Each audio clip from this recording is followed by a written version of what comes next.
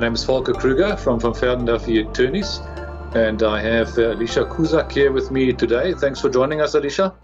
Hi, sir. Thanks for having me. Yeah, and I asked Alicia to have a look at a recent court case dealing with suretyship clause, and the question there was whether the relevant surety can be held liable or whether he might have been misled into signing that suretyship clause and binding himself as surety. Now, before we ask Alicia to talk to us about the facts and the decision of the court and the lessons that can be learned, maybe I can, just for the sake of the listeners, remind them of what a suretyship is. Now, in principle, if someone signs surety on behalf of another person in favor of the creditor, then the surety actually binds himself as surety, which means that he will be held liable if the main debtor fails to pay. So, for example, you borrow money from the bank in the name of your company or your trust. The bank would typically require that you sign a suretyship, which means that if, for example, your company fails to pay the debt back to the bank, then the bank cannot only sue the company, but can also hold you personally liable because you signed the suretyship.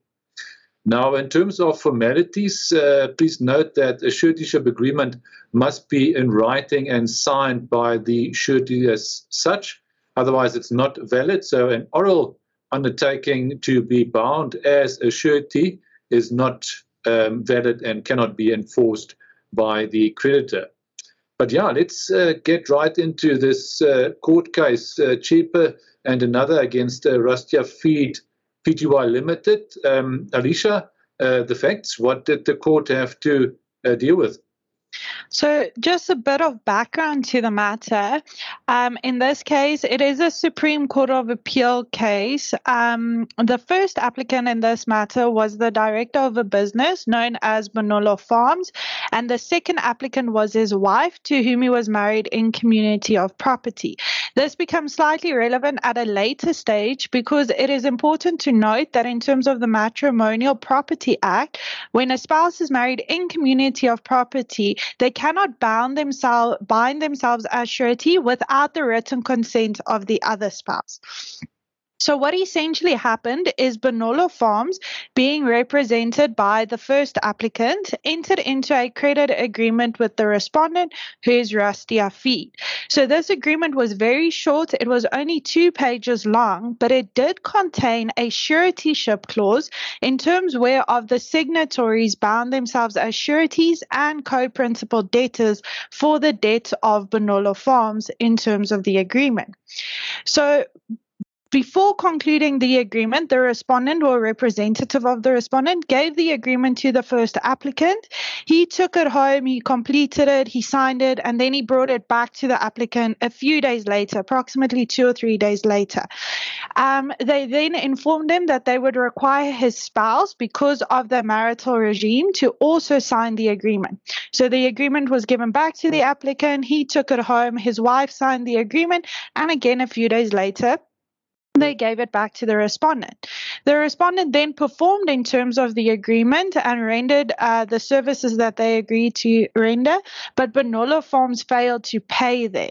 So when Bonolo Farms failed to pay the respondent, Rustia Feed instituted action against Bonolo Farms and then obtained judgment. But notwithstanding the judgment, Bonolo Farms still failed to pay the outstanding amount. So for that reason, the respondent then instituted action against the applicants as sureties for the debts of Bonolo Farms. And it was at this stage that the applicants actually argued that they had been misled as to the nature of the agreement by the respondent, because they had not been aware, and nor had they been made aware of the suretyship clause in the agreement. And then further, that if they had been aware of the suretyship clause, they would not have signed it. A further argument that was raised by the applicants is that they merely intended to sign the agreement as a representative of Bonolo Farms and not in their personal capacity. So essentially, there were 2 issues to be considered.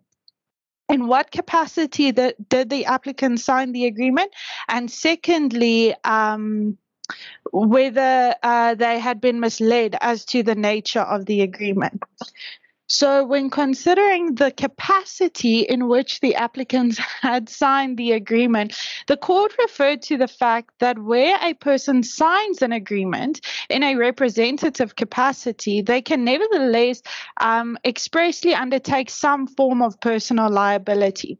So, for example, where I sign an agreement on behalf of a company, there can be a clause in that agreement which provides that I will have some personal liability, such as a suretyship, in terms of the agreement. The court then also referred to the fact that where a signature comes at the end of an agreement, the signature will apply to everything throughout the contract.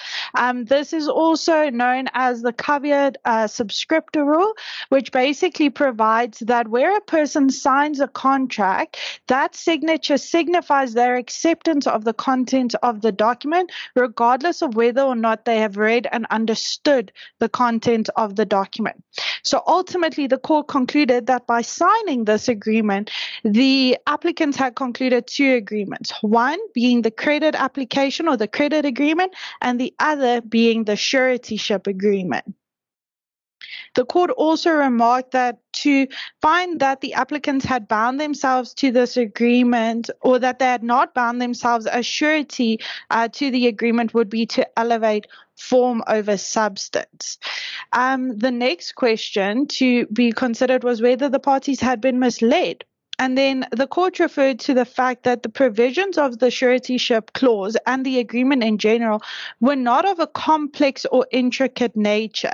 They further noted that there was nothing inconspicuous about the clause. They remarked it wasn't in a very small font or hidden at the back of the page.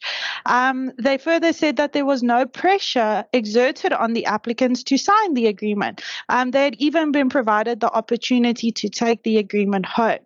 And as such, the court ultimately held that there was no indication that the applicants were misled, and consequently that they should not be held bound by the suretyship agreement. Okay. So what do we learn from this? What advice can you maybe give to a creditor who needs to get a suretyship signed?